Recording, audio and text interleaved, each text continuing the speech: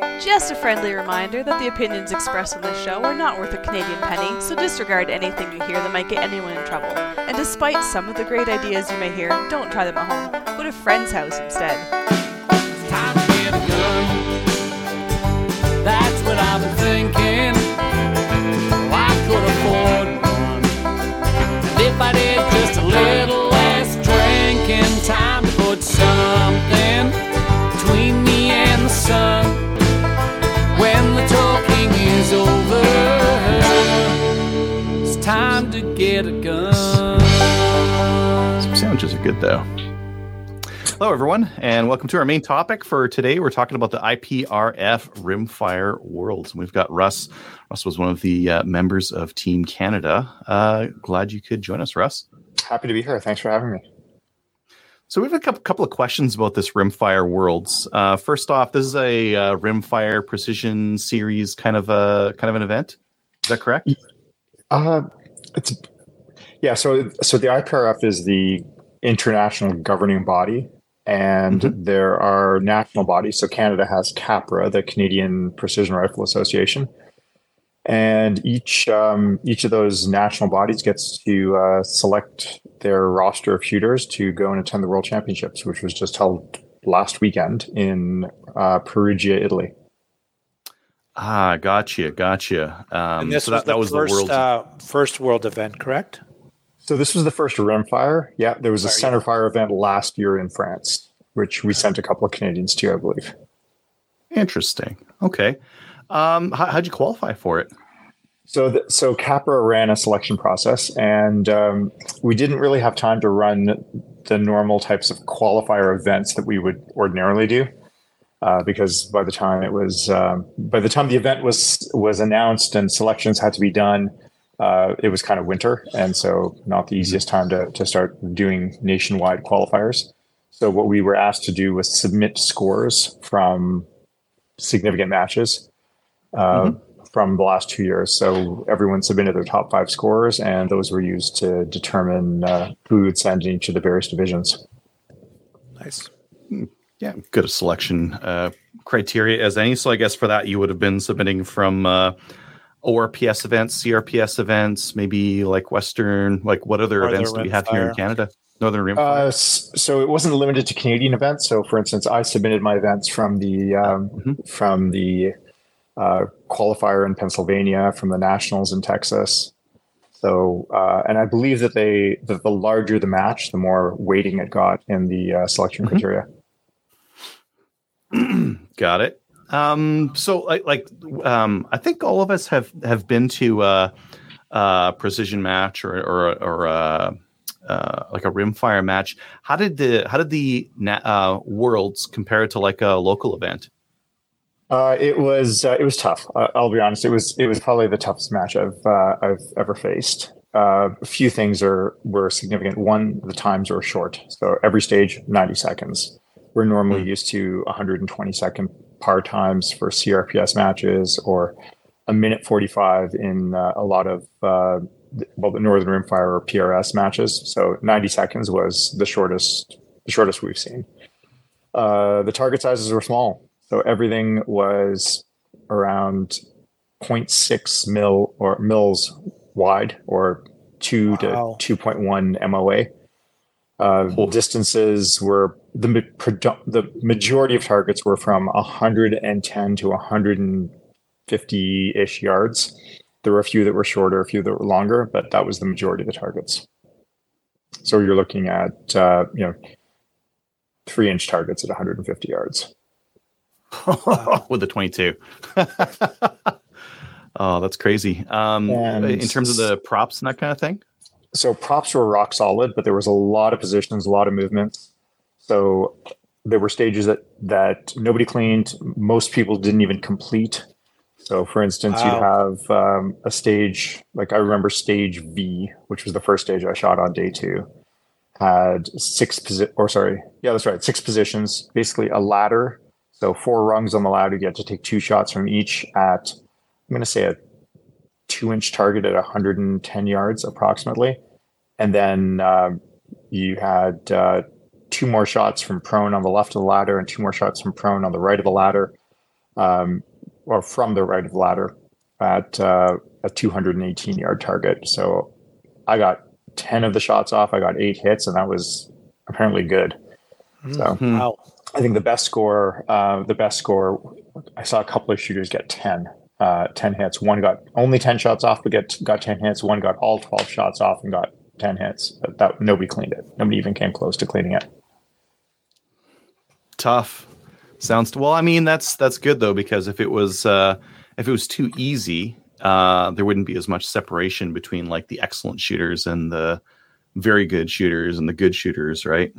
Yeah, I'd say that the degree of difficulty was absolutely appropriate for the caliber of shooters that were there. And these were like I've had the benefit of shooting with a lot of the Canadian teams. So 7 of the 12 I knew, right? Or I guess I'm one of those 7. So there were 7 from Ontario that that I've shot with a lot. There's a bunch from the US, at least the ones from the Northeast, and a couple that were at Nationals last year that I had a chance to shoot with. So a lot of really, really good shooters. That was outstanding about. How are the conditions over those 4 days? You know what? Couldn't have asked for better weather. The days leading up to the competition were actually terrible. The winds were bad, rainy as anything. And for the 4 days that we were shooting, we had really like nice conditions, sunny and bright. Not strong winds, but the challenging part was that they changed directions pretty much every 30 seconds. So when you're shooting a 90-second stage and you have to make 4 different wind calls, it's pretty tough. But the last day, the winds picked up a little bit more. So the guys who had to shoot on day 4 had a bit of a tougher job than on the other 3 days. Always just the luck of the draw with that kind of stuff, right? Like, the way they couldn't. To be really fair to everybody, each division pretty much shot on a given day. So all of the factory and ladies divisions, factory, ladies, and seniors, I think, shot on day 1 and day 3, and then open and junior shot on day 2 and day 4.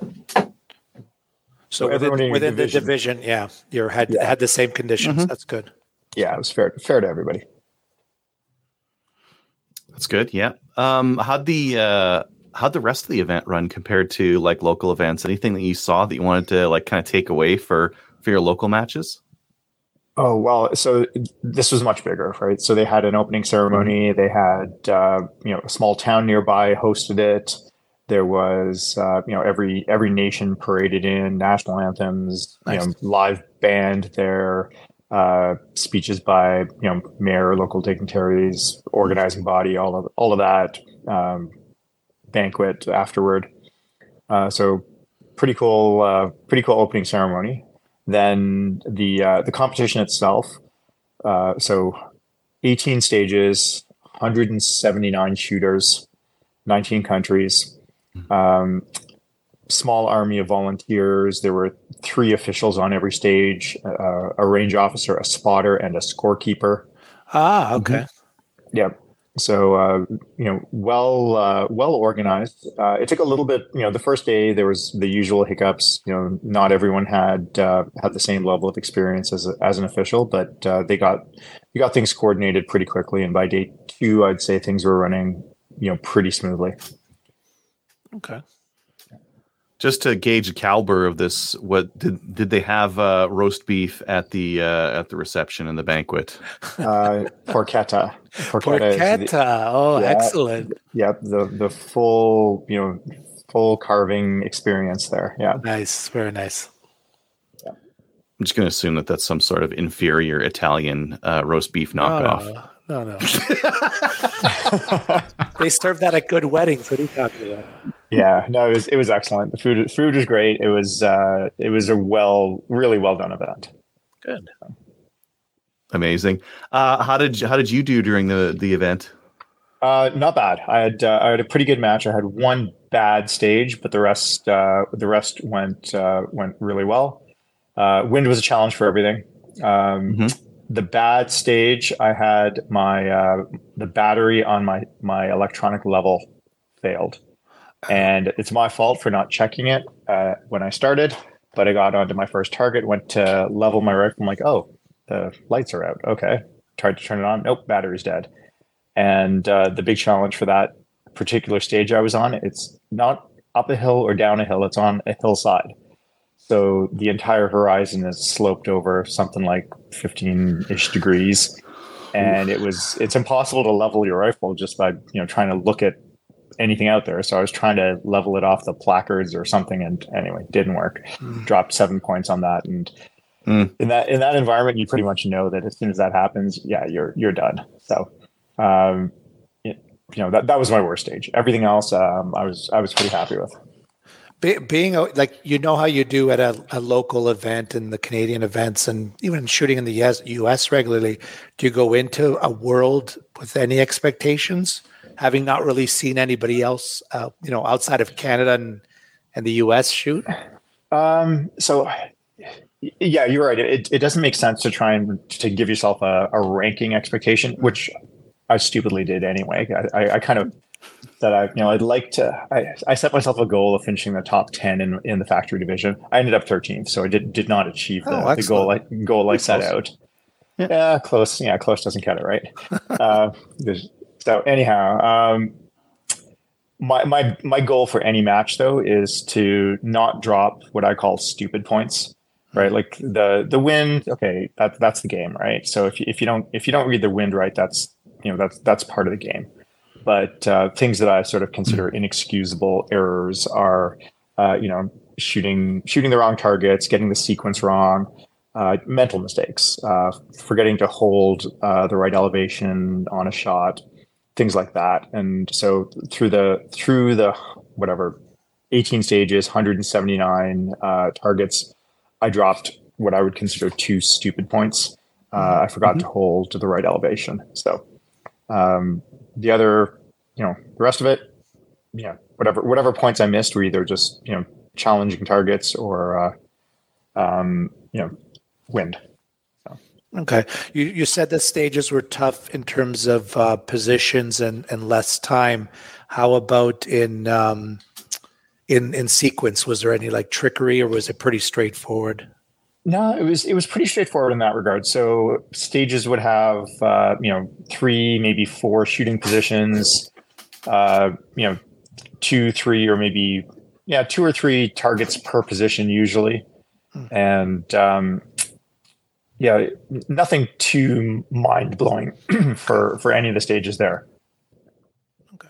But in under the pressure there, it's pretty easy to make mistakes. I saw a lot of people get focused on, wind conditions or whatever, and then, get onto the barricade and immediately go to the wrong position. And what was actually really difficult here, for all of our PRS or CRPS matches here, if you make a mistake on your first shot or whatever, once you realize you're making a mistake, you figure out, okay, well, what's my third shot supposed to be? Go to that position and do it, right? That's how you get back on sequence. Here, they have a different program. If you are out of sequence in the wrong position for any shot, you actually have to go back and complete that position before you can advance. Which was confusing, because let's say there's positions 1, 2, and 3, and targets 1, 2, 3, and 4 from each position.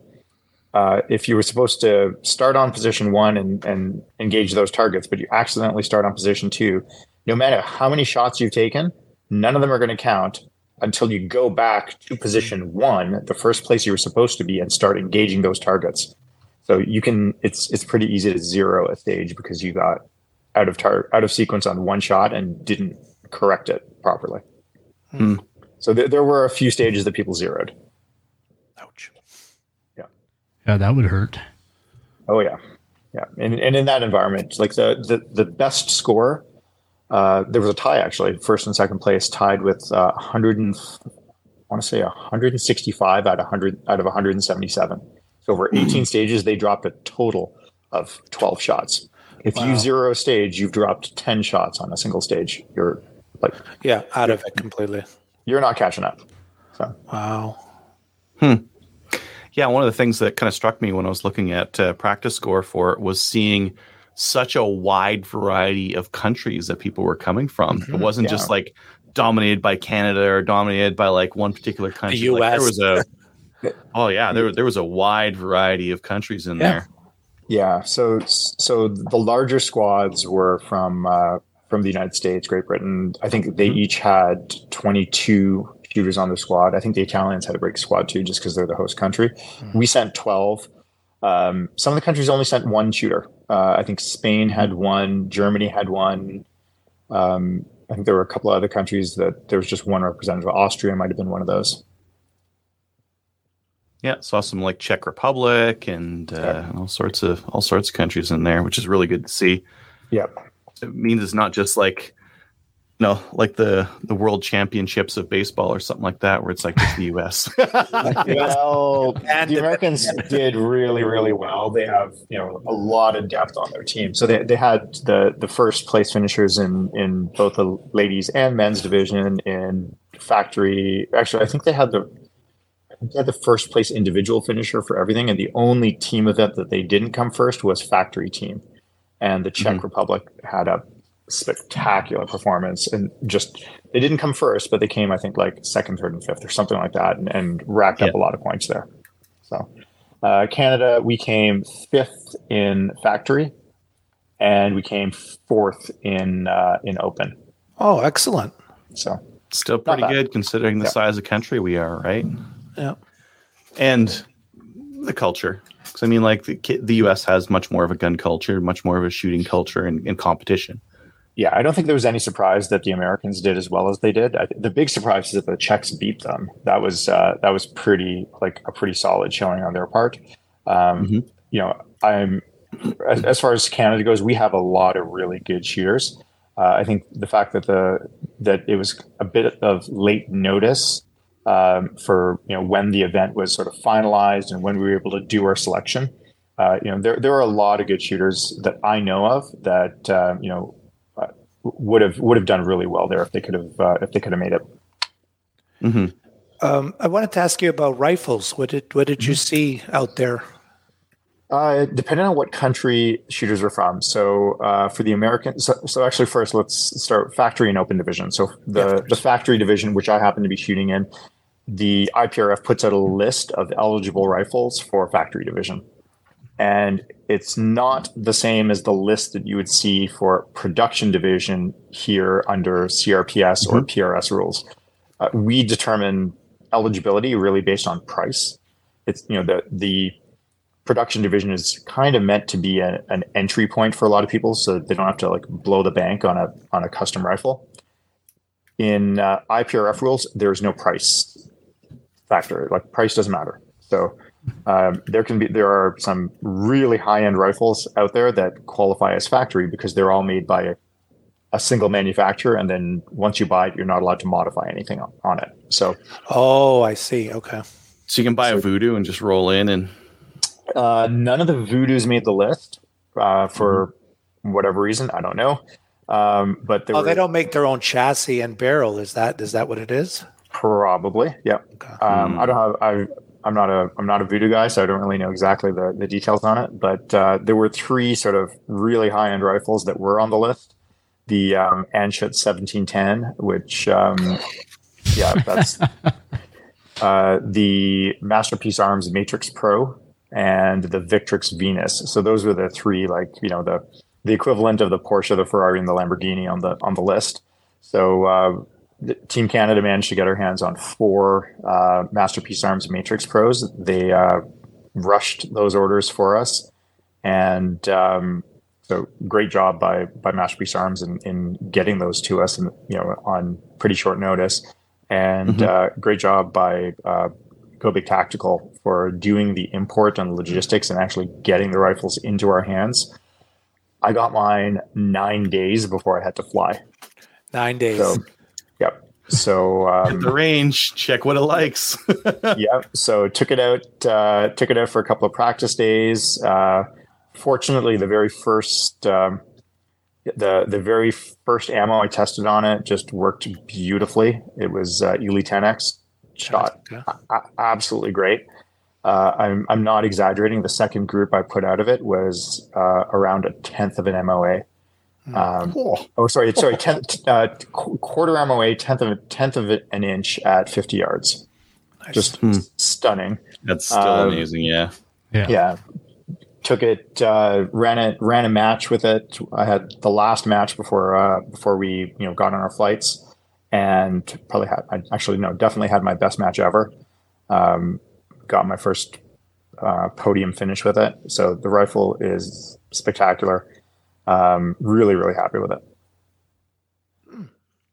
What other rifles do we see there? Saw a lot of Bergaras, just because it's Europe. Saw a lot of CZs. I think I mentioned lots of Voodoos from the US and Canadian teams. Some Rimexes.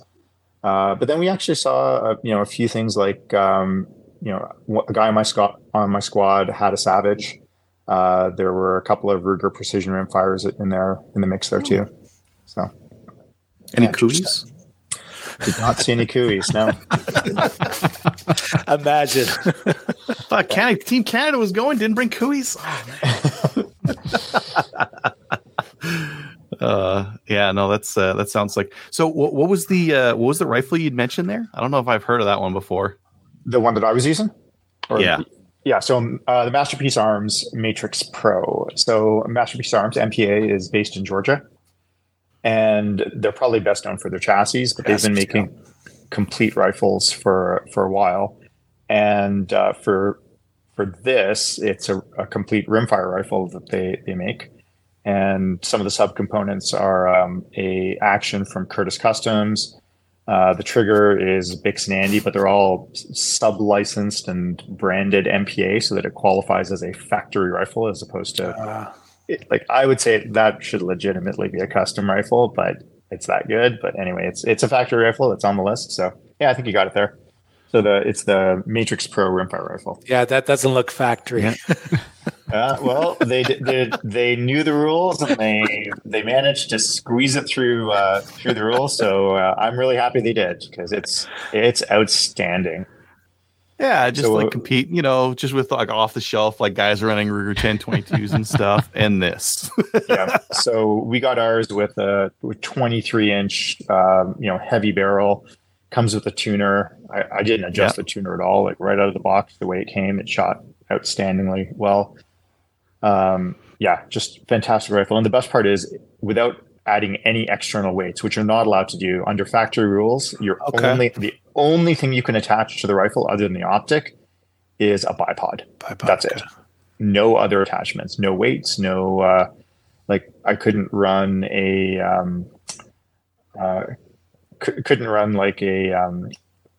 Kestrel HUD. Couldn't put a bag on it or anything like a no. That's right. Can't attach anything else to your ARCA rail. Bipod. That's it. You brought up, or Angel mentioned bags. What were the rules when it came to bags for factory? There were none, actually. So I could use whatever bags I want. They just could not be attached to the rifle. Okay. Yeah. So also, there's no restrictions on optics. So any optic I wanted to run, or optics, you could put a red dot and whatever top of the line scope you wanted, no problem. Right. So they don't restrict optics, just the rifle. So you could have a theta on that MPA at whatever, $11,000, $12. Absolutely. And it would be a factory rifle. Nice. Yeah. Okay. From factory. Yeah. Yeah. Interesting. Are you going to go again? Well, the next one's not for 2 years, and we'll probably have a more thorough, qualifying selection process because we have more time. So yeah, we'll see. There's a lot of really good shooters out there, and every year, I've only been doing this for 2 years now, so I've just watched the skill level across the board just rocket higher. So we'll see what that looks like 2 years from now. During the match, did you find yourself watching other shooters, from different parts of the world? Absolutely. Yeah. So the most interesting thing that I saw was okay. So there were some shooters there who, you could tell they were new to the sport. There were a few, and from a number of different countries. I wouldn't just pick on any one country and say, oh, those guys didn't know what they were doing. I think there were a lot of people who, it's the first event, right? It's the first World Championship, but that wasn't the interesting part. The interesting part was that the skilled shooters, from no matter where they were from, you could see that they had very, very similar styles, right? Like the sport, I think, has evolved to the point where nobody's going to show up and like do something completely unconventional and blow everyone away. Like it's a mature sport at this point, right? Everyone has kind of figured things out by now. So there was, there were no surprises there. All the best shooters, like their games looked very, very tight and similar. Nice. Was there good camaraderie, like outside of the matches, out of the stages? Oh yeah, absolutely. So my squad, we had there were 10 shooters in the squad. I'm not going to remember every country, but Americans, Brits, Australians, South Africans, Canadian, Czech, Slovaks, actually we didn't have a German in our squad, but Italian, like broad representation. Everybody had a really, really good time. Good. Day one, I think people were a little quiet and a bit anxious, but that lasted maybe all of like 2 stages. And it was a lot of fun. You did a lot to help out your squad mates, and it wasn't the type of competition where you'd like conceal everything. Like you'd come off a stage and you'd happily say, yeah, you know what, the wind was like, I thought it was left to right. It was actually right to left. I was having to hold, 3/10 right, surprisingly. And, I wanted to see them do well because, there's no joy in beating someone if they have a bad day. I want to beat them at their best. Right. So Agreed. Like there was, the guy who ultimately won it, our factory, was in my squad, and he shot directly behind me. So every time I came off the stage, I'd like let him know, like, hey, here's what I was doing. And there was a stage where he was about to shoot it, and I noticed that he'd written down his stage instructions incorrectly.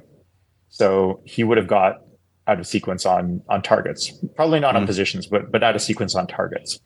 And I wasn't going to let him. Like I could have kept my mouth shut. I wouldn't do that. I'm like, hey, you don't want to check your dope card there. And he was like, thanked me for fixing it. But I wouldn't have been happy with myself if I had beat him because I let him walk into a mistake like that. So Kumbaya stuff and all out the side, which country was Canada trying to beat in this thing? Which one were you guys gambling with that you had the money on the line to beat them? Was it Australia, New Zealand? All those Australians. I would say so. Look, realistically, I don't think anybody expected to beat the US. Like the Czechs did, which is astonishing and amazing for them.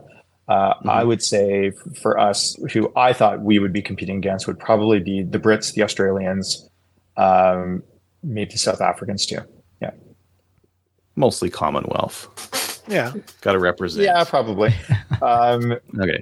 Probably because we just don't see much, probably language barrier more than anything from like the French, the Czechs, the, other countries. So just lack of awareness of what's going on in those countries. So, but there were a lot of good shooters from there. Yeah. I think, that was the interesting thing, looking at the results and just seeing like how many different countries. And I think it's really interesting seeing that. Kyle, Mo, any other questions you guys wanted to ask? No, I think I'm good. I think I got all my questions in. Perfect. Russ, thanks so much for coming on and letting us know about the Worlds. Congratulations on your finish. 13th is still pretty good when you're going to the Worlds. Really good. 2 years into shooting. I think that's a phenomenal result, and I think you should be super proud of that. Thanks very much. If somebody told me, at my first match in 2021 that, hey, in 2 years, A, there's going to be a World Championships, and 2, you're going to it, I would have thought you were crazy. So this has been a pretty amazing experience overall. Awesome. Well, thanks for calling on and letting us know. Thanks very much. Appreciate it. Thanks, Russ. Okay. Thanks, Russ. Yeah, now we're going to go on the rest of the show. At some point, talk to Ryan, maybe. Oh, there he goes. Hello and welcome to Rimfire Radio, episode 522 for September 6th, 2023. I'm one of your hosts, Adriel. I'm another host, Kyle. And I'm the final host, Mo. I always spike that intro. Whenever I'm looking at the audio afterwards, I'm like, yeah, I always say hello, like way too loud. Oh, welcome to the show. Audacity is going crazy on me. Yeah, and it's not, we're not even starting right now. We're midway through, but anyways, why don't we get into what we did in guns? Mo, why don't you let us know what you've been doing in guns? I went to an ORPS match at Stittsville on Saturday. It was it was like a double header because it was the August course of fire and the September one, and turned out to be a pretty nice day. It was a little bit of rain at one point, but not much. I did terrible. So, but it was still fun, I guess. Outside of that, really, really nothing. I struggled with, there were, out of the 10 stages of the two events, there were 3 unsupported ones. And with my rifle with the weight, I did just awful. But anyways, that was it for me. How about you, Adriel? Well, I see we've been joined by Ryan here, so maybe we'll add Ryan in and get his 2 cents on how Worlds went. Hey, Ryan, we were just talking with Russ, so we kind of got Russ's breakdown on how the event went, but would love to hear yours as well. So just for some of our listeners, Ryan, you went to the Rimfire Worlds as well, and you're also one of the guys over at IBI and other stuff too. Service rifle champion a couple of years in a row. Yeah, 1 or 2. 1 or 2. Yeah. What else are you up to? Well, I run Ultimatum as well, so I guess that's part of it. Along Ultimatum, with IPI. yeah. We took over a year ago, so that's been interesting and challenging, of course. Yeah, we haven't talked since you've taken them over. That's I remember seeing that and thinking like, oh, that's probably a good thing. And I think so. Consensus. Yeah, it's just taken a long time to get it sort of straightened around and steered in the right direction. But it's coming along well now. We have new actions on the way. We've got the Deuce and the deadline still. So, yeah, it's been good. But, yeah. Cool. Worlds was interesting, that's for sure. Did you get to practice your Italian? Or is it Italian? Not really, no. I was ordering pizza, and that was about it. But my language skills are minimal to none, so. Well, how'd the shoot go then? Because your shooting skills seem to be pretty good. I can generally hold my own, but man, it was tough, and I had a rough go. I started out really good in the mornings, and then right around sort of 1 o'clock, 2 o'clock, I would start to fade. And I don't know if it was just the time change or what it was, but by the end of it, I was just toasted. So it happens. It is what it is. Was that the sun or the hangover starting to kick in? There was no time for hangover. Like we were literally up at like 5:30 in the morning every morning. So, and the time change was pretty crazy. I think when we were shooting, it was probably like 2 o'clock in the morning for us West Coast guys. So I don't know if that affected any of the other guys like it did me, but I'm not a spring chicken anymore. So, sometimes it takes my body a little bit to get used to things. And I think maybe I just didn't have enough time. But with that said, I mean, the shooting conditions were pretty badass. I didn't see what Russ said, but 90-second stages, very small targets, no feedback, wind changes that would change 3 or 4 times even in one 90-second stage. And thankfully, there were wind flags on the targets, but none of them really read all that well. There were 1 or 2 that that read pretty good, but man, you totally had to be on top of it, and I just wasn't, unfortunately. But that's the way she goes. Next time, I'll be better. I did learn a ton of lessons, so that was pretty awesome. And learned a few things about my equipment as well. So yeah, I came away with lots of good stuff still, even though I don't know, I didn't even know where I finished. I think in open I was 51st or 52nd or something. Yeah, Russ was mentioning a couple of stages where he had thought that the wind was going one direction, but actually it was going another direction. And he mentioned, that the targets were really small. It was a very high grade of accuracy that was expected, and there was wind, and the par time was very short. Par time's fast, yeah. Usually, well, I understand it because it's a world championship, right? So you go there to be as accurate and shoot against the best guys. Clearly, it was doable because Chris Simmons shot a 165 or whatever it was there, which was, I don't know how he did that, but okay, yeah, that's pretty spectacular. But usually like you change one or two of those kind of things. Like you make the target smaller, but you keep the par times a little bit higher. You make the positions worse, but you make the feedback better. We didn't have any of that. There was none of it. It was like everything was stacked against you. And I'd never shot over water either before, so I had no idea how to deal with that. So that was... Oh, okay. We had 4 stages. 4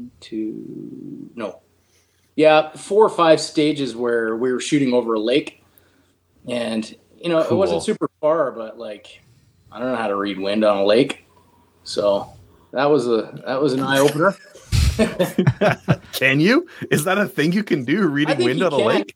I think you can, but like just trying to this lake was in the middle of not like a valley, but all these hills came down and it ended in this lake. So the hill where we'd been shooting was up behind us, and the wind was coming down there at times, and it was going up there at times, and I had no idea what was going on in the lake. You could see a little bit on the water. You could see a little bit in weeds and things, but yeah, that was also super challenging. And when you're shooting at targets that are like 8 centimeters at 150 yards, it's challenging. There isn't a whole lot of room for error there. Yeah, and I think the boys were milling them, and they said that most targets were 0.6 at whatever distance we were at. So that's a pretty small target for those kind of conditions. Yeah. It is what it is. Yeah, that's pretty small. How'd that compare to some of the local events that you've been to? Well, I mean, the local events are also sort of oriented to bring new shooters in. So you have to have a few meatball targets there to keep new shooters happy. Because, I mean, if you ran a match like the Worlds at a local match, nobody would ever come back because the hit percentages were so low. For some people, I got 3 points. Yeah, this sport is too hard. Forget it. I'll do something else. Like there were stages where we were on it, and my entire squad, nobody shot more than a 6, and somebody came out with a 5, and we're like, "Wow, that was awesome! You shot a 5." So, it was an eye opener for sure. But local matches, you have to have a few bigger targets, and I'm actually shooting a match on Saturday already, so we'll get back at it, and hopefully it will be a little bit better result than it was in Italy, but. Yeah, we'll see. Give it a shot. Cool. Yeah. What were some of the things you learned or you took away from the event? Well, I mean, I think obviously I got to do a little bit better on the wind reading. Although I don't know how guys did it on that. Like my wind reading's decent, but maybe I just got to open my eyes a bit more and take a little bit more time to check the flags. When you're so focused on trying to line things up perfectly, maybe you need a second or two just to double check the wind flags, because the wind flags were not, sometimes they were going in the right direction, sometimes they weren't. And like Russ said, there was one stage where every single flag on the range was going right to left. It was blowing up the hill. and I ended up having to hold left in order to make a hit. So I don't know what the hell was going on there. I still don't know what was going on there. And 2 people after me had the same condition, so they made hits because I came off and I was like, I had to hold left there. What was going on with that? And they're like, what? So I had a Swedish guy behind me, and I think he fired 1 shot in the direction that the flags were going. Then he went to the left and he made a whole pile of hits. So he came off and he's like, I can't believe it. I was holding left too. So what do you do, right? Pretty difficult to figure that out until you've burned off 4 or 5 shots already, and then you're already down a bunch of points. So is what it is. Yeah, with a match like that where, the round's gone, then it's not really much you can do after you find out that thing, whether it be the win call or, some mistake on drop or whatever. Well, because there was no feedback, like you couldn't see anything in the ground. The only feedback I was getting was because I was shooting Ely, and it's a shiny bullet. So occasionally I'd catch the actual projectile going down range, and I could see that and make corrections off of that. But it wasn't all the time. And you're shooting into the bushes in the back. So occasionally you get a stick fall down somewhere or a leaf blow off or something like that. But that was pretty rare too. Plus the bushes were probably, 50 or 60 meters behind the target. So is it valid? Probably not. Yeah. So, that was something I realized from CRPS is seeing the splash lower than target doesn't mean anything if you're shooting on a flat area because maybe you missed high. Yeah, 100%. And we all tried to get in behind the guys that were shooting at the time and just sort of see what we could catch from their projectiles going down range. But when you got 10 people trying to crowd in behind one shooter, it makes for some interesting juking around. So it didn't happen every time. So sometimes you'd think it was going one way and it was going the other way because you were too far offset from the target, and it worked. But so that was a good takeaway. Let's see, what else was there? I don't know. I think just some equipment things. Like I've been running a Manners chassis with the Deuce, and it gave me lots of mag problems, and I dumped a pile of points because of mags. So I guess it's going to be an ACC Elite for me for now, or Premier, or whatever I can get my hands on, because I got to eliminate all those magazine problems, which I thought were good enough. I could probably run it still in a club match. Like I'll probably shoot it again on Saturday, but I think going forward at matches that are important, I'm going to have to switch to an ACC so I can not deal with all the shenanigans that come along with trying to stuff a 22 magazine into a center fire sized magazine well that is oversized.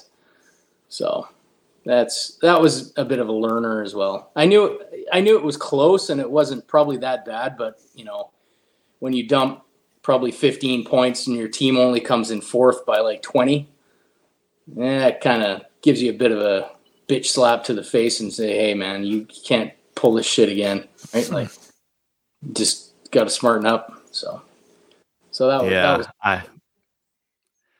equipment losing because of equipment sucks. That's like, especially if it's something small like that, magazine compatibility with a stock or something like that. That's awful. Yeah. It was points that I lost that I shouldn't have lost, because you need to have 100%, trust in your equipment so that you can focus on the actual shooting portion of things. And there were stages where you had to change mags, and I only had 2 mags that were semi-functionable, and I was like, oh man, this is a problem. And it's got nothing to do with the magazines at all. It's all 100% that the chassis is too loose because it's center fire bottom metal. So, and it's not really adjustable. So I'm going to go to an ACC. I'll run Voodoo mags in the Deuce, and it'll be no problem. Cool. I have no doubt. Yeah. Well, while we've got you kind of on the line here, what kind of new things are going on with IBI? Any new action you guys are running for, or any other new offerings? Well, as far as We haven't barrels talked in go like for a year or two. IBI, we have. Yeah, it's been a while for sure. Mhm. The newest things we have at IBI are 25 cal and 270 cal are now in the mix. The 25 cals have been proven already by the guys at Predator World Hunting who are shooting NRL hunter matches down in the States. Chris and Jeff have been absolutely smashing everybody with our 25 cal barrels down there, and they won the team. They won the team championship at the NRL Hunter finale with a couple of 25 cal IBI barrels. So, What's the cartridge that they're running in 25 cal? 25 Creed, I believe. Whoa, 20! I didn't know that there was a 25 Creed. All right. Yeah, there's some brass coming out, I think, from Alpha, if I remember correctly. And they make good brass, or you can just neck it up or neck it down one way or the other. Everything's the same except bullet diameter. So I think for NRL Hunter, it makes a lot of sense because you can still make the power factor, but you're minimizing the recoil as much as you can because you're running guns that aren't nearly as heavy as PRS guns. So seeing your impacts or your misses, for that matter, can be a little bit more difficult because you got to absorb all that recoil. But those two fellas know how to run it, no problem. So they've been doing cool. They've been doing pretty awesome there. So as far as barrels, we got that. On the action side of things, we have 2 new 2-lug actions coming. Ultimatum invested a lot of money in a 7-axis CNC and a wire EDM. So now we'll be making everything in-house, which is good, which was part of the issue previously. You were on timelines that belonged to somebody else, not you, and they never made the timeline, so we ended up suffering the consequences of it. But now we're able to make everything in-house, and should be a lot easier to hit deadlines and produce things when they're meant to be produced. So that's going to be good. But yeah, that's the biggest thing right now. So a couple of new 2-lug actions coming. One will be a hunter version, and one will be just like a 700 clone. So something that fits that. It seems like there's a lot that's out there, and there's a lot of stock, a lot of aftermarket that's supporting that platform. Yeah, there is. And we wanted to, because we brought it in-house, we can offer it for a little bit less money. So I think the straight tactical 700 clone should retail for around $12.99. And then the hunter one will be about $13.99. It's about $100 more. It's a little more machine time. So that should be pretty good. I don't think there's too many other actions on the market that sort of hit that kind of level with the kind of quality that we're going to be getting out of these things. So hopefully it'll be a winner. Sure. I'm sure. And we'll go on from there. But we'll still be producing the Deuce for the 22, and we'll be producing the Deadline also. That'll still be our flagship action, 3-lug 700 footprint. And that's what I'm running for PRS gun right now, and it's awesome. It's pretty fast. Yeah. So for the Rimfire barrels, you have a new twist weight too. Yeah, right. Yeah, we have a 14 twist barrel that we brought in after some testing. That's what I took in the shot at the Worlds there. So I was shooting the entire thing with a test barrel, but it shoots good, and it's more than accurate enough for anything. It's an interesting twist rate because it shoots every bit as good as the 16 twists at 50 and 100, and it shoots almost as good as the 12 out past 200. So it holds really good vertical like the 12 does. I think the 12 still probably has a bit of an edge really far out there, but the 14 definitely shoots a little bit better in close and dirty. Which may or may not be a thing. I mean, the difference between the 16 and the 12 was really only noticeable on paper, but if you're a bench rest guy, you probably notice. But for those of us that are smacking steel, I mean, the 12 will smack any 1/4 inch KYL wherever you want to put it, no problem. But the bench press guys were finding that the 12s, they don't shoot quite as good at 50 and 100. But, they measure groups in millimeters, so, for they would know. Us, it doesn't really mean anything. Yeah. It is what it is. Cool. So the 14 twist, I can foresee that one probably really taking off and sort of becoming the go-to all-around twist rate for guys that want to shoot PRS type matches. I think if you're a group shooter, probably at 50 and 100, the 16 is still going to be the winner for you. And if you're a 22 ELR guy, I think the 12 is probably still going to be the winner for you. So you got a bit of a spread to sort of play with there, and it's what works best for you, and figure it out from there. Nice, cool. Yeah. But I think that's about it for IBI and Ultimatum. Yeah, cool. Kyle, Mo, any other questions for Ryan? No, perfect. Well, Ryan, thanks for coming on the show, especially with such late notice. But yeah, thanks for coming on for sure. And maybe just before you go, just let our listeners know where they can find out more about IBI and Ultimatum. So IBI, International Barrels, is at ibibarrels.com. And Ultimatum is at ultimatumprecision.com. However, if you go on the IBI webpage, you can see one of the headers says Actions, Ultimatum Actions, and you just click on that. It's all on the same website now. We got rid of the other website. That makes it easier. Yeah, they didn't function very well, and they were costing us a lot of money. So we just amalgamated it all into one. Nice. Perfect. All right. Well, thanks for coming on, Ryan, and we'll see you soon. Okay, guys. Take it Thanks, easy. Ryan. Have a good one. Thanks. Yep. What do I just hop in with what I did in guns now? What did you do in guns this week, Adriel? Oh, thank you. I was just waiting for someone to ask. See how smooth that was? Oh, that was very smooth. I'm not editing that in, though, because I'm way too lazy. I'm like a professional broadcaster. Oh. If only we had a professional editor. I released the Bren 2 MS video. Finally got that out. So the full one. So I had the one before that was for a 3-gun. And this one was a more complete video with, I typically do how does this compare in the market, show the usability of the gun. And then I do a disassembly, like the whole works. So I did that video. I finally mailed that gun. So that gun was bought by someone else. So I mailed it to them.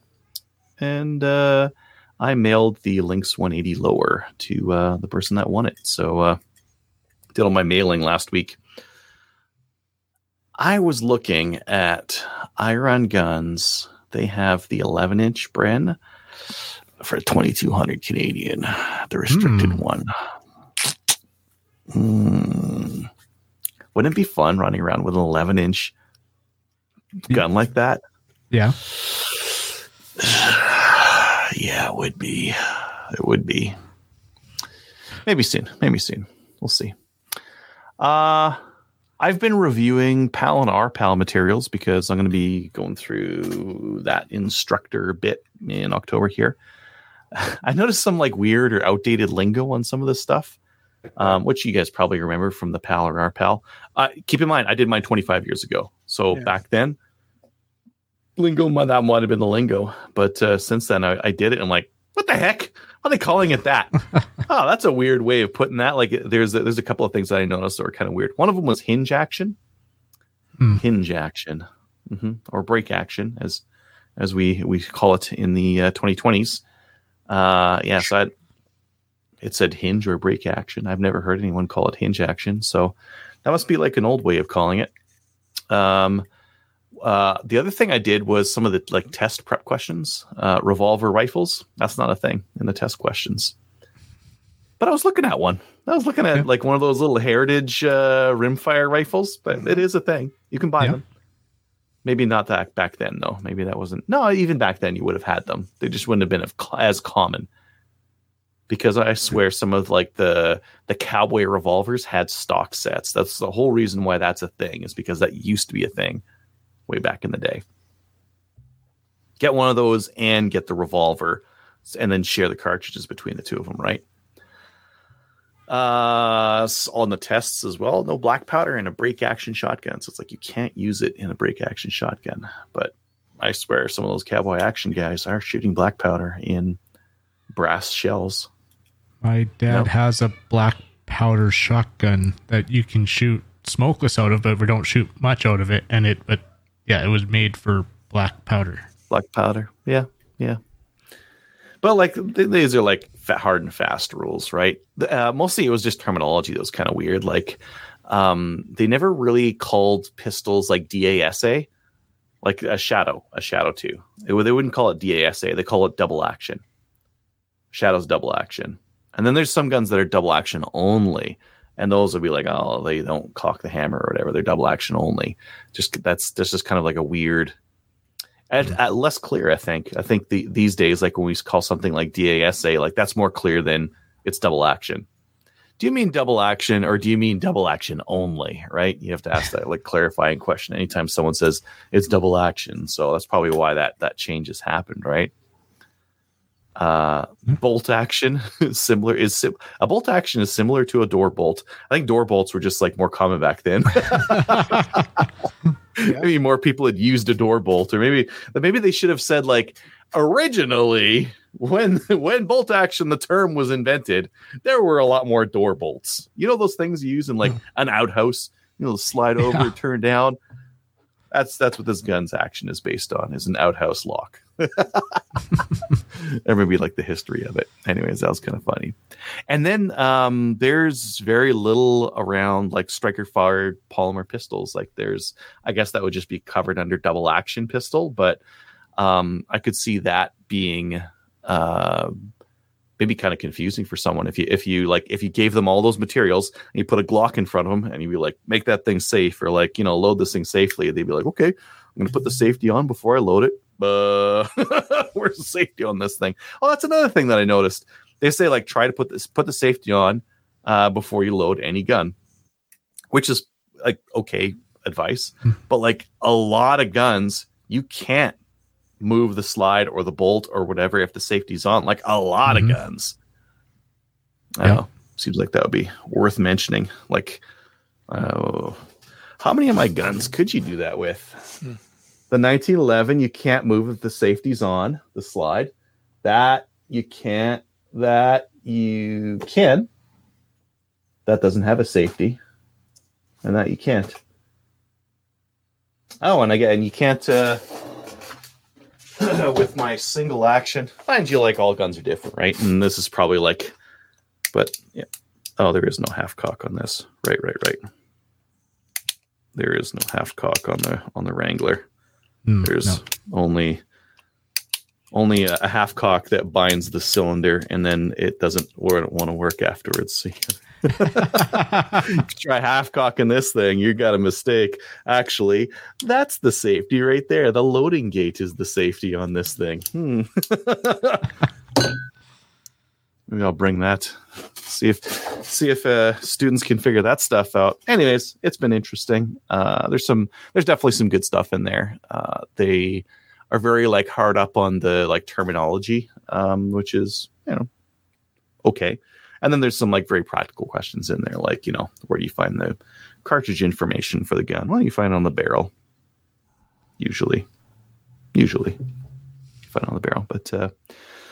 It's kind of interesting. I've been looking for crappy PAL guns to do the course with. So I need they have to be deactivated. They have to be able to like cock and click, but not go boom. So typically that means like removing the firing pin or grinding down the firing pin. And it just so happened that SFRC got some Stevens 320 security shotguns in for $200 even. So I bought one of those because that's going to be the cheapest pump action you can find easily. There aren't any Turk guns you can get at that price. $200 for a pump, not going to happen. So I bought one of those. Not even used. I'm not even going to be able to find a used one for $200. So that's my reasoning there. If I had like a used Wingmaster and it was busted, I'd still ask more than $200 for it. So I didn't think I'd be able to do better than that.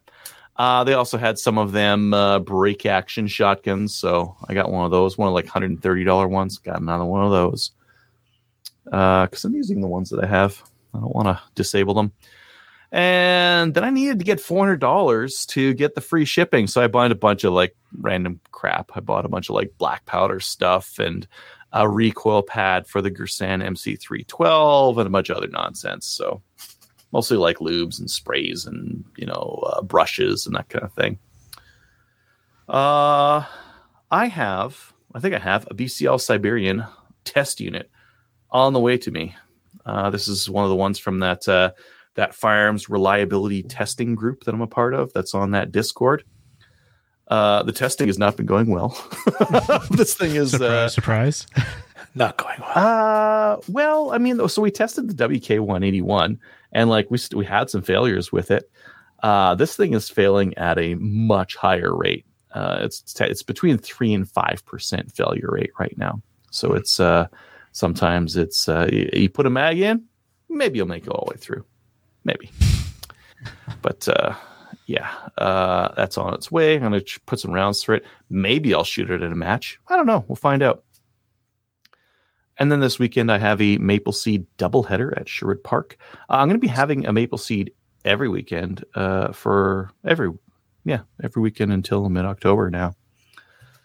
I don't know why it ended up like that, but that's just the way it ended up. So I'm going to be doing lots of them.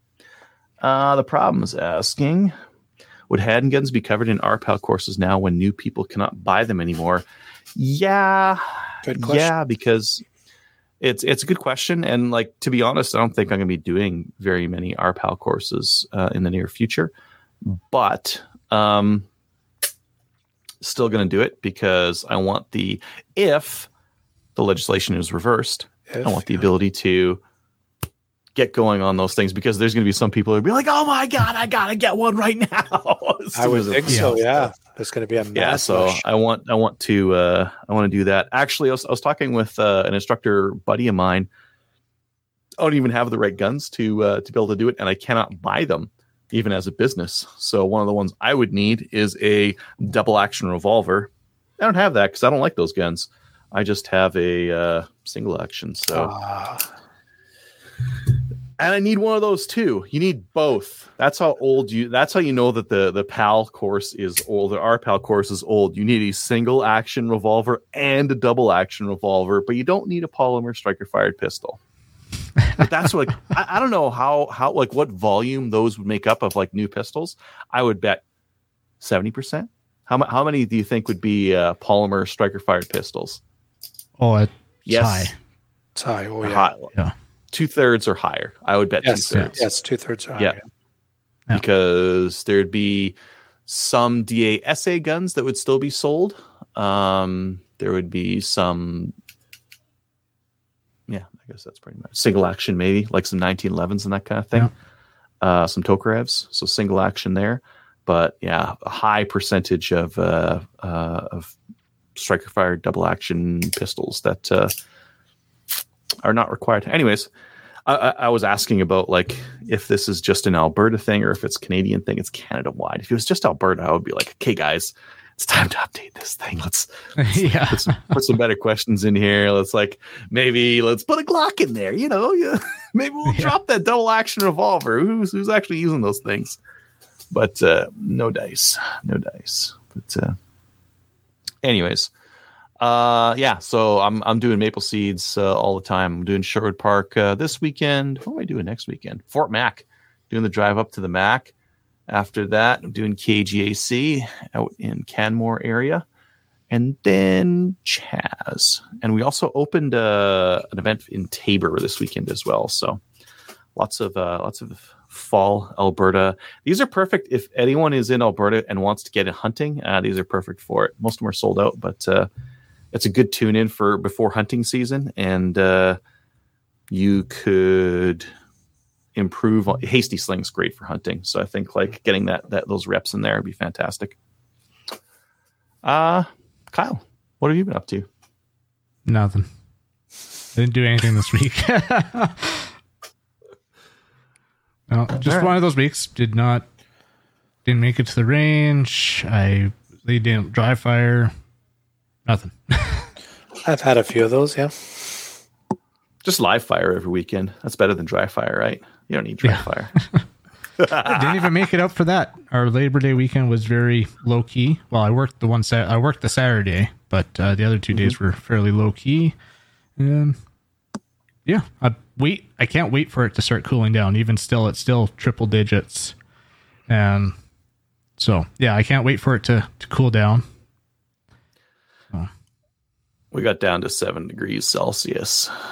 Down not that here. cold. Just like, no, not that cold. As soon as school started, it's like, boom, it's cold now. Right around like 70 degrees would be nice, like 20 degrees Celsius. That would be good. Mm-hmm.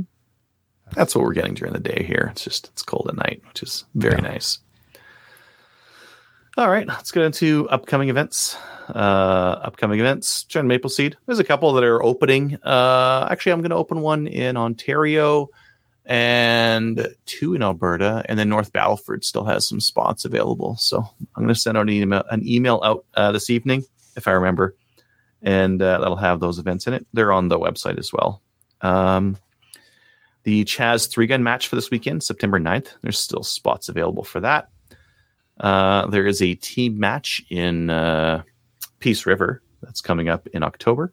That's going to have some slots available. I'm going to be at that. There's always slots available for that. Yeah. Yeah. And maybe I'm going to Prince George in November for a winter night brutality shoot. Nice. Maybe. That'll be at night in Prince George in late November. It's going to be fucking cold. And I'm going to have to stick a light on one of these guns. That one for sure. WSMCR. Maybe I'll stick 2 lights on it. Maybe the Siberian for a winter shoot. It's got the right name. I don't have the right. I don't have a lot of trust in it. So I'm a little bit too like if it's just like a local like a weekly match or something like that. I'll run some garbage just to have fun. But for like a bigger match, something that I got to travel for, I kind of want to shoot the best, like the most reliable stuff I've got, so that if I have like problems, it's all me. Then I worry less about that. CRPS Nationals is September 23rd. Yep. Hint, hint, Mo. Where's that? Even more Ontario. Other side of the world. It's I'd rather be in Hoth, which I'm going to be. Perspective for you, it's about 4 hours from Toronto. Okay. Toronto. That sounds like Toronto. Yeah. It's Greg mentioned it's the 24th as well, because it's a 2-day event. So it's 10 stages. It's 20 stages over 2 days. The Saturday and the Sunday. Neat. So that's 10 stages a day at 122nd part-time? No, this would be 2-minute part-times. So 122nd part-time. Oh, sorry. Yeah. It's a long day. Yes. Yes. That's true. Math is hard. It's okay. Not 120 seconds. That's way too long. They're 2 minutes. 2 minutes. 2 minutes. Yes, 2 minutes. That's a lot of shooting for a day. That's. Mm-hmm. Well. All right. Let's get into news. What do you guys think of my title on this one? It's not the title from the news story. It's interesting. I went for that alliteration. I'm just like, what else could I rhyme with C? Liberty Safe cucks customers by giving codes to cops. No. Liberty Safe gave the code for one of their safes, for one of their customers' safes, to the FBI because the FBI had a warrant. I don't think they actually had to do that. I don't actually like that they did that. And a lot of people don't either. So I'm sure they did not. Just by the by. No. Subpoena. Subpoena is the level that you can say like, oh, you got a warrant. Well, that's not our property. So good luck with that customer. Mm-hmm. Yeah. But anyways, they did that. Any other comments? No, not hearing. I'm just how would the codes are changeable? So how would they have the code unless, like Mike's saying, is there a master code then, or they gave them either the Tumblr PIN code so that they could pick it, or they gave them the code that the electronic lock came with when they sold it. Yeah, but you changed. Usually you change that after you get it home. Maybe they treated it like one of them school locks where it's like, Tony's saying likely master code, which from factory is usually 1, 2, 3, 4, 5, 6 pound. On most of the ones in stores, when I check them, that's what it works. Only to provide access codes to law enforcement if there's a warrant. Blah, blah, blah, blah, blah, blah, blah, blah. Mike saying, just tell the ATF there's a family dog in the safe. They will make sure they get into that safe.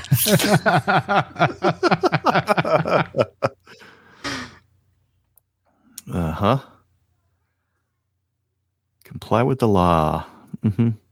Anywho, yeah, that's an interesting story. That's going to go poorly for them. It will, yeah. They're going to get lots of backlash. Yep. Yeah. Anywho, let's get into New Gun Stuff. New Gun Stuff is brought to you by Bullseye North. Need a new boomstick? Bullseye North is Canada's shooting superstore and a proud supporter of the CCFR with a wide selection of guns and top trending gear for any shooter. You know what they got right now? They got 15% off Tika rifles, which I thought would be perfect for how close we are to hunting season right now. Yeah. Just around the corner. Tikas are a pretty great hunting rifle. Very light, bolts nice and smooth. They're accurate. And they got them at 15% off, so they got them right around $1,000. And if you want the 22 version, they've got those at $600-700. Nice. I don't have a picture for this, but there's some new WS-MCR rifles with Templar lowers. This means nothing to me. I don't know if I care, but that's a thing. The other thing that matters a little bit more. Northern Elite Firearms. They've got the GSG 16 on sale for $100 off. So rather than being $550, it's $450, which I think that's a pretty good price. Yeah, I think the last time I looked at these, they're around $500. So $450 is pretty good. They look kind of neat too. And then Cabela's has a couple that Tony found, and then some that I found here that I just wanted to show. The first is a Savage 110 Tactical Bolt Action. Left-handed. You can get this thing in left-handed for $800. So a lot of people out there, lefties, get stuck with the shit end of the stick, and there they've got the 110. That's an option. They also have. There's actually a recent change to their models, but they call it the A22F now. F in Savage lingo means synthetic stock, and it also means cheap. That's like generally like their 64F is their cheapest 22, and the A22F is their cheaper version of the A22.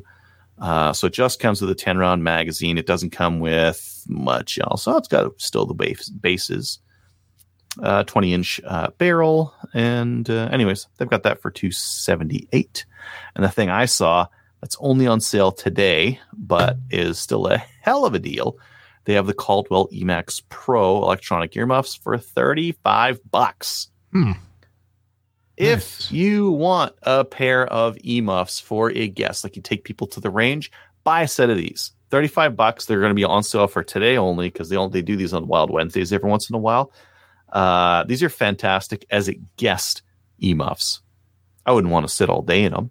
I'd want something with like better audio quality. Oh, I have used these all day. I accidentally brought these one time to a Maple Seed rather than my Gucci, well, not Gucci, but like my 3M Peltor Tac Sports. And they were fine. They were fine. I found them, they have a microphone on the top. I found that a little bit annoying because it's like you brush against it and you hear that that kind of move sound as you're like brushing against it rather than the front ones, which are a little bit better. But it was fine. It was absolutely fine. Anywho, I advocate for that as like a cheap person's way of getting your guests to stop saying, huh?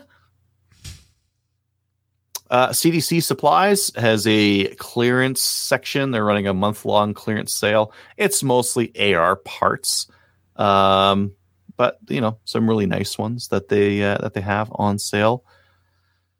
Remember AR stuff? Some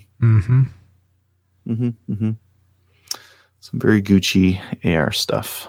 Maybe we'll get to use it soon. Who knows? Maybe the conservatives will get in and they'll reverse all of this. Probably not, but who knows? Italian Sporting Goods, they have the Springfield Armory 2020 Rimfire. They're $5.99 for synthetic, $6.89 for sage, which is, I think it must be like something better because $100 for a different paint. It looks like a different paint job on it, but whatever. And $7.34 for walnut. I don't have any pictures of it. Here's a deal if you're into shotguns. Prophet River has the Rizzini BR 522 Special side-by-side. It's a side-by-side shotgun. Just something to chuck into, like next to you on the pickup truck when you're looking for grouse. Yeah, it's $6,600. Okay. Anywho, it's a very nice shotgun. Very classy looking, great looking wood on it. Butt pad? Nah, wood. Wow. Or wood.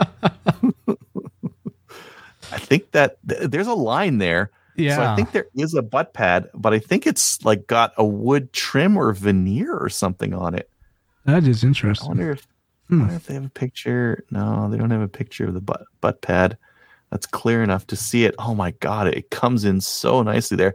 It's just got to be hard plastic then, or wood or something. Anywho, that's a thing. Can I put this up? No, I can't put this up. I just have that on Facebook. TACCOM, there's going to be some deals at TACCOM. You see some of those deals, Kyle? I did not actually get a close look at them. Oh my goodness. Take a look at the prices on there. Oh, I'm going to pull them up because they're amazing. These look like door crashers to me. These look like prices that like they're going to have some of them. They're going to sell out immediately, and that's going to be that. Oh yeah, because they are some... just okay. I figured out how to get it on my other screen here. Let's do that. If you can line up at TACCOM early, try to do that. Like, yeah, there's some rifles. Okay, you can get like a Kodiak Defense or like the CZ 457 for $469, that kind of thing. Look at the ammo prices. Yeah. Okay, 9mm, $350. I can do that. Not 124 grain. That's pretty good. 5.56 for $625. Whoa, that's pretty good. 5.56 case 1,000 for $575. Oh, I haven't seen that in more than a few years. Yeah. Aguila Super Extra, 185 for 2,000. That's pretty good. That's better than you can get retail. S&B, I don't know about that. Chinese Surplus, 375 for a crate of 1440. Oh, we haven't seen these prices in more than 5 years. Not even close. So, if you're going to this and you're going to be there early, my recommendation would be to take a frame backpack or a dolly or something that can hold some weight, because these deals are in like, we're not going to see them again. Not for that price. Anywho, Mike's saying Adam Rod every day, all day for this guy. I don't know what Adam Rod is. What does that mean? He's responding to Adam Rod. Rod was saying that Adam was saying he's going to be there on Sunday. Tony's saying he dailies the Emax. Tony, have you put gel ear pads on that thing yet? You can get gel ear cups on Amazon that are like generic ones. You can get some that are like for aviator headsets, and you can rip off the old ones and put these aviator ones on. Like that's what I did with my Peltors. These gel cups on here are not the ones that 3M sells, because those only lasted me a year. These crappy Amazon ones that are actually cushier than those ones, I've been using for a year. I think I've been using these for a year, maybe two. I don't know. Time is kind of like irrelevant in the days of COVID, but you can get those kind of things for other headsets as well. The stock ear pads work fine for my big old head. Yeah, but the gel ones are more comfortable. They fit around things. They're squishy. They're nice and soft. They feel great. They don't breathe as well, though. You sweat like a MFer in the summer. It just seals it in there. Yeah, I don't typically do earmuffs for that reason. if I'm shooting, like if I'm shooting a rifle, I go earplugs because I break the seal when I get my cheek rest, and then I might as well be wearing nothing. But if I am shooting pistol or if I am ROing, I wear these because I can get a decent seal. I'm not putting anything up there to like break the seal, and I can hear everything around me. I can hear people talking and whatever. Yeah, I just use electronic in-ear, but in-ear's nice. Yeah. And they don't sweat either. Yeah. All right. Why don't we get on to the main topic? Thanks again to Russ and Ryan for coming on and letting us know how the IPRF Worlds went. Let's get into listener feedback. Facebook and YouTube, we've kind of been getting on to people as they've been mentioning things here. Tony was mentioning is like, guy sweats and he wears glasses. He hates the pressure. Well, the pressure on around my ears is negligible for me. Yeah. I actually found the pressure on the Caldwells to be fine. I think the Walker Razors gave me like the most, they got like a lot of clamping pressure on them. My Howard Light Impact Sports don't give me quite so much pressure. And these things are probably the best for pressure, just in terms of like evenness. How many ear pros do I have? Electronic. I have 3 that I can see right now. I was doing ultrasonic cleaning of my iPro, and I've got like 12 sets over there that I cleaned today. Like I go through these shelves, I'm like, oh yeah, I got those. Oh yeah, I got those. I got so much iPro. Yeah, but gonna get to emails. Do you want to read this email here, Kyle? Sure. We got an email from Brent, and it's in response to your team names. He said, for a team name, I would suggest Trudeau's True Daddies. He's got 2 dads. That's too liberal for me. Would make sense though. Would make sense. Yeah. Just while we're talking about Ear Pro here, Mike's saying that the Surefire Defender earplugs are fantastic. I should email them, ask for some freebies. Did you want to go through the YouTube comments, see what we've got going on over there? Sure. We had one comment on episode 521. Was asking what ORPS, and Tony answered that for him right in the comments there. And we had a couple from the Gersan testing review. One from Toaster 3822 says, no, it shouldn't cycle 1 ounce loads. First 4 shots, buddy, read the manual. Stop shouldering those shots so hard too. You literally explained the problem, then continued to do it. I love these ones. I like, now that the Remington 770 is like less available, I'm not getting quite so many people who are pissed at me and giving me ignorant comments on my like very popular video on it, but we get so many on this. Oh, that's awesome. And people who assume that you don't know what you're talking about, like you don't know shotguns that very well. You don't know, you're shouldering it too hard. Well, I remember there was a comment maybe a month ago, and it's like laughing about the opposite, saying like comparing my shoulder to a brick wall. I just love how different extremes they go. Yeah, I mean, you're right. I explained it all in there, and including a lot of the stuff that people try to correct on in this, I do actually explain in the video. So whatever, it's entertaining. Another one for that video. I have the same gun, never had any problems with it cycling light loads. Or he says, are any loads. I think he means or any loads. And I mean, you will have, it depends on how light you go. Yeah, go pick up a 7/8 light load on there. Yeah, see how that does. It's not going to cycle. No, it's not. Gas gun won't cycle that. But no, yeah, I don't know if I've actually tried that out of a Versamax. But no, they don't. 7/8. Yeah, no, they're not going to cycle out of a Versamax. I don't think so. I've managed to cycle 1 ounce out of my like A5 and that kind of thing, but that's as light as I'll go.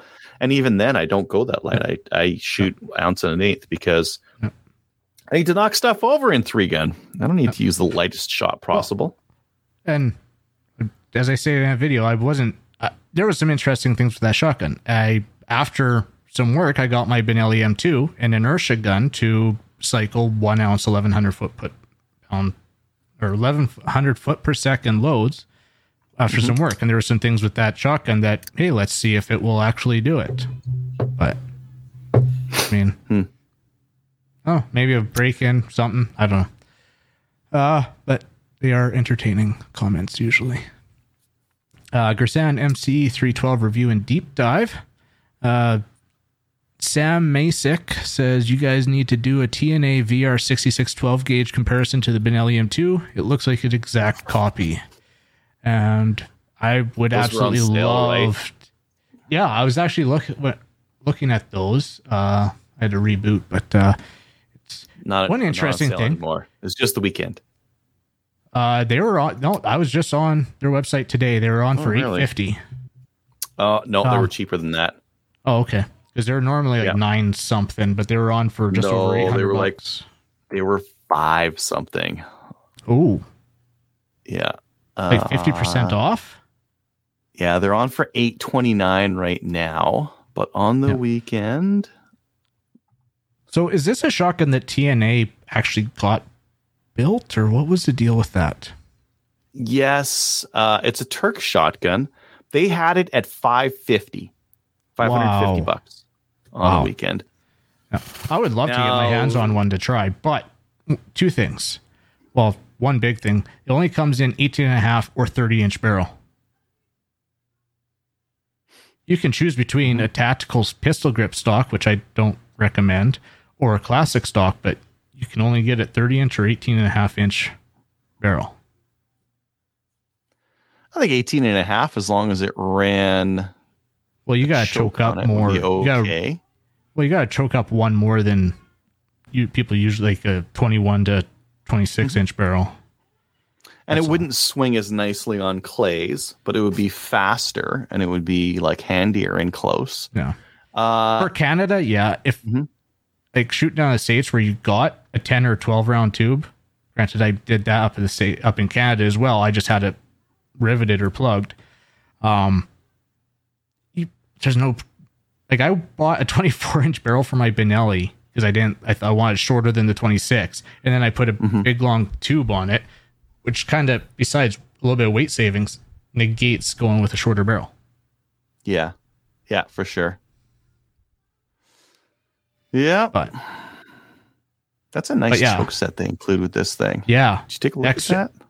External chokes or extra, yeah.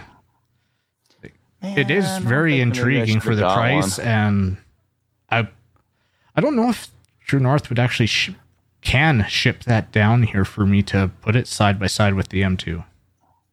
They're gonna it's gonna be a Turkish clone, so there's gonna be a Turkish clone, and the MC312 might be the same damn action for all we know.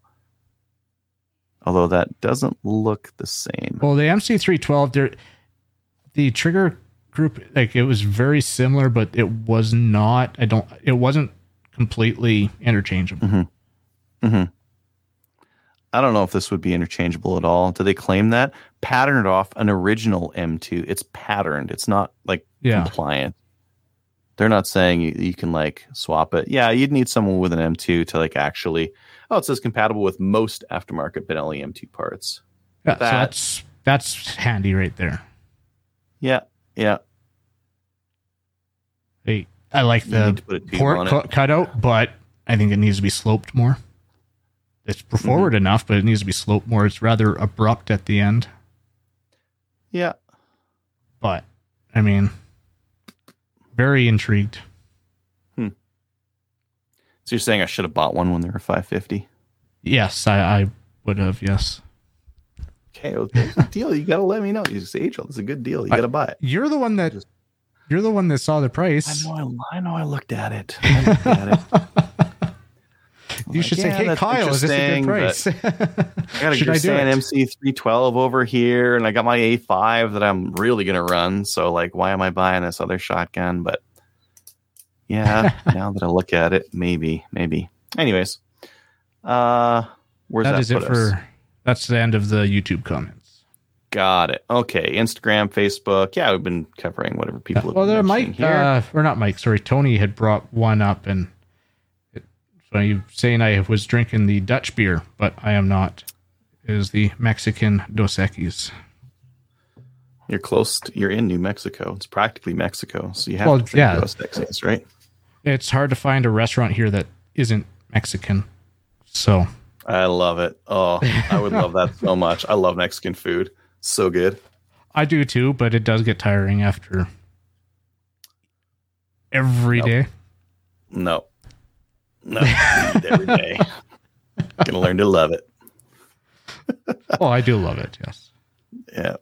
All right. People bought some stuff. Okay, so we got this Cabela's link on the side of our website, and some people bought some stuff in August. I'm gonna go through it.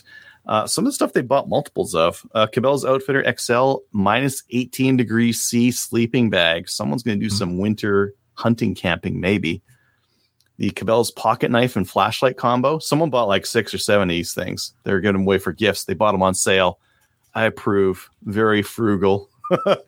Herter's Target handgun ammo. Again, they must have had a deal. Someone bought a pile of those. And Winchester 9mm centerfire pistol ammo. Someone bought a pile of those as well. Oh, Tony mentions that there's some team names on Discord now. Oh, yes, there were. Did you see them? I did. Is it on there? I got them. Where is it? They're under general. Well, go ahead then. Okay, so Tony had a couple ideas. He asked if Colin was a father yet, and yes, he is. And his suggestion was 2 dads' bad jokes. Mm-hmm. And then this one's supposed to be a jab at me. Suggestion, I'd rather be in New Mexico. But I would be, especially like mid-October in Peace River. Yeah, I would rather be in New Mexico. Your weather's going to be way nicer than ours. Probably still be wearing shorts by then. Yeah, I put my shorts away already. Oh. It's like overnight. Nope. Yeah, September comes. That's it. Yeah. Anyways, if anyone out there wants to buy something from Cabela's, we have an affiliate link on there. Oh, I got an affiliate set up with Amazon, and I finally got approved on that thing. So if we wanted to do anything with Amazon, we can do that there too. Nice. But we'll only do stuff that we actually buy or that we used ourselves. Anywho, thanks to our supporters on Patreon and Player. If you'd like to support us, head on over there. If you'd like to email the show, send an email over to slamfireradio@gmail.com. We'll probably read it. Shout outs and recommendations. Well, I'll shout out Team Canada for their awesome job at Worlds. It was a different match style, and it was good to see that they still mostly did good. And I mean, you have your issues that you would normally expect at a new style event. So, yeah, it sounds like it was a fun time. Cool. Well, or if you'd like to join our Discord server, we've got that link on our website, and we'll probably put it in the side chat here as well if you want to click over there. Discord's kind of like the new chat thing. It's kind of like Reddit, but better. More servers, all that kind of stuff. Watch us on Facebook, YouTube, and Player. Join the CCFR, and we will see you next week. See you next week. So if you have any comments or questions for the show, please send an email to slamfireradio@gmail.com. Now go grab a gun and shoot something. When the talking is over, it's time to get a gun.